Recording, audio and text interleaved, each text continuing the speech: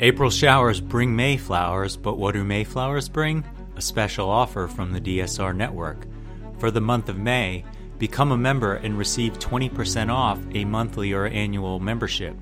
Members receive an ad-free listening experience, exclusive bonus content, our evening members-only newsletter, and an invitation to continue the conversation via our members-only Slack community.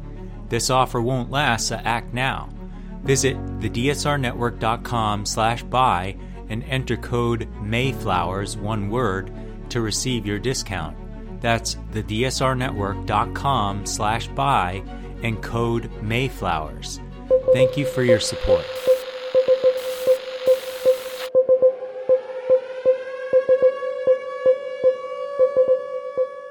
It's May 22nd, 2023, and this is your DSR Daily Brief.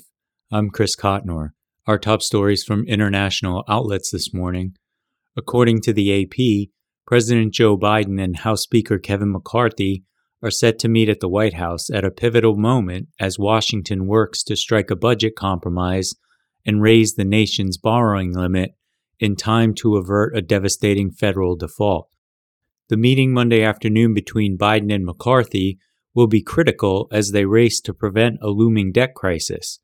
After a weekend of start-stop talks, both men appeared upbeat as they face a deadline as soon as June 1st when the government could run out of cash to pay its bills.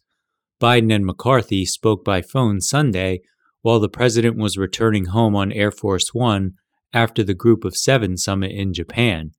"It went well, we'll talk tomorrow," Biden said in a response to a shouted question upon his return late Sunday. The call revived talks, and negotiators met for 2.5 hours at the Capitol late Sunday evening, saying little as they left. Financial markets turned down last week after talks stalled. The Washington Post reports that Ukrainian forces have been reduced to small footholds in the devastated eastern city of Bakhmut, which, despite its limited strategic importance, has emerged as the war's bloodiest battlefield. But they have made gains on the Russian flanks in a move to encircle the city and extend the fight there, according to Ukrainian officials and military personnel in the field. Ukraine still holds slivers of the city, including the area around what has become a landmark of Ukraine's last redoubt, a destroyed sculpture of a Soviet-made fighter jet, according to multiple military personnel involved in defending the position, which Russian forces continue to contest. The city in the northeast of Donetsk region was home to some 70,000 people before Russia invaded Ukraine last year. It has since been decimated, hit by some of the fiercest fighting of the conflict as Russian troops and Wagner Group mercenary forces, made up largely of freed Russian prisoners, gained ground block by block. According to the BBC, Greece's conservative Prime Minister Kyriakos Mitsotakis has won national elections, hailing his party's big victory as a political earthquake. His center-right New Democracy Party were heading for almost 41% of the vote, 5 seats short of a majority. Mr. Mitsotakis said the result showed that Greeks had given his party a mandate for a 4-year government. Hours earlier, party supporters in Athens cheered as an exit poll indicated the unexpected scale of New Democracy's victory. As results emerged, it was clear that pre-election polls had underestimated the 20-point margin between the two main parties. Mr. Mitsotakis' party won 146 seats, 5 seats short of the 151 required for a majority. An Interior Ministry vote map showed all but one of Greece's electoral districts colored in New Democracy blue.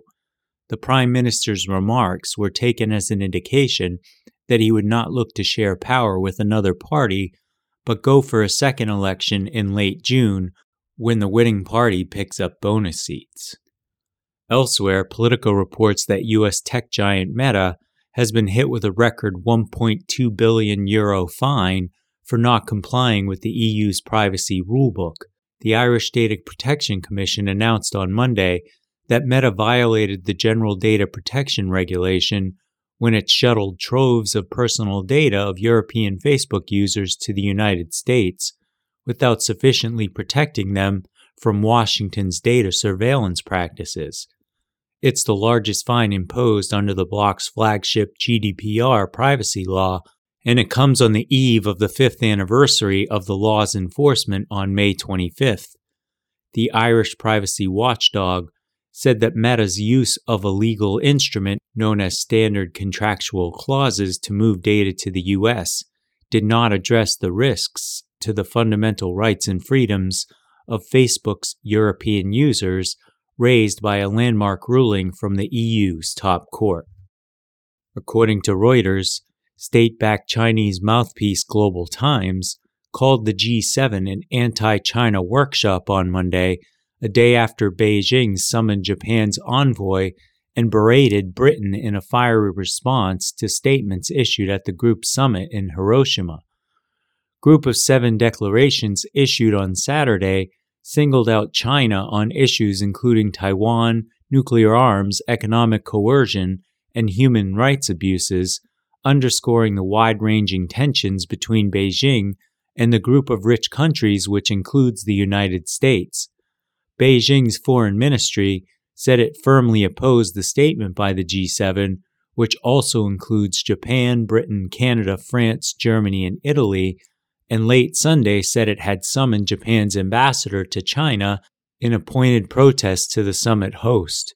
Russia, a close ally of China that was also called out in the G7 statement over its war in Ukraine, said the summit was an incubator for anti-Russian and anti-Chinese hysteria. Reuters is reporting that the transfer of F-16 jets to Ukraine would raise the question of NATO's role in the conflict and would not undermine Russia's military goals, senior Russian diplomats said on Monday. U.S. President Joe Biden on Friday endorsed training programs for Ukrainian pilots on F-16 fighter jets, and Ukrainian President Volodymyr Zelensky assured Biden that the aircraft would not be used to go into Russian territory. There is no infrastructure for the operation of the F-16 in Ukraine, and the needed number of pilots and maintenance personnel is not there either, Russia's ambassador to the United States, Anatoly Antonov, said in remarks published on the embassy's Telegram messaging channel. Russia's Deputy Foreign Minister Sergei Ryabkov said any transfer of the U.S. jets to Ukraine would be absolutely pointless and stupid, state-owned news agency RIA reported. These efforts are completely useless and meaningless. Our capabilities are such that all the goals of the special military operation will certainly be achieved, Ryabkov was cited by RIA as saying, using Moscow's preferred term for the conflict. In lighter news from Live Science, orcas have attacked and sunk a 3rd boat off the Iberian coast of Europe, and experts now believe the behavior is being copied by the rest of the population. 3 orcas, also known as killer whales, struck the yacht on the night of May 4th in the Strait of Gibraltar, off the coast of Spain, and pierced the rudder.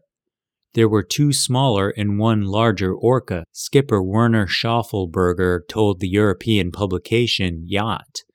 The little ones shook the rudder at the back, while the big one repeatedly backed up and rammed the ship with full force from the side.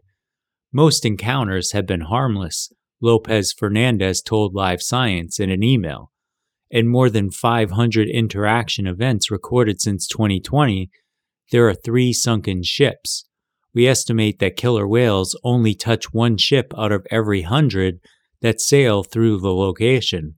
The spike in aggression toward boats is a recent phenomenon, Lopez Fernandez said. Researchers think that a traumatic event may have triggered a change in the behavior of one orca, which the rest of the population has learned to imitate. Thanks to listener Neil Price for sharing the story. If you have a strange but true story that you'd like to share, please email us at podcasts@thedsrnetwork.com. The story should come from a reputable news source and be verifiable.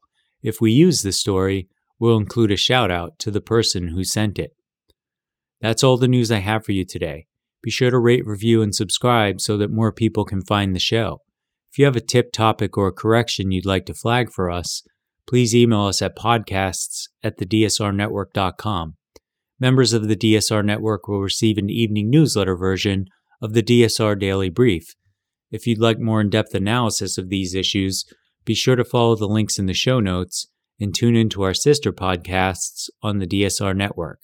Stay safe and stay tuned to the DSR Daily Brief.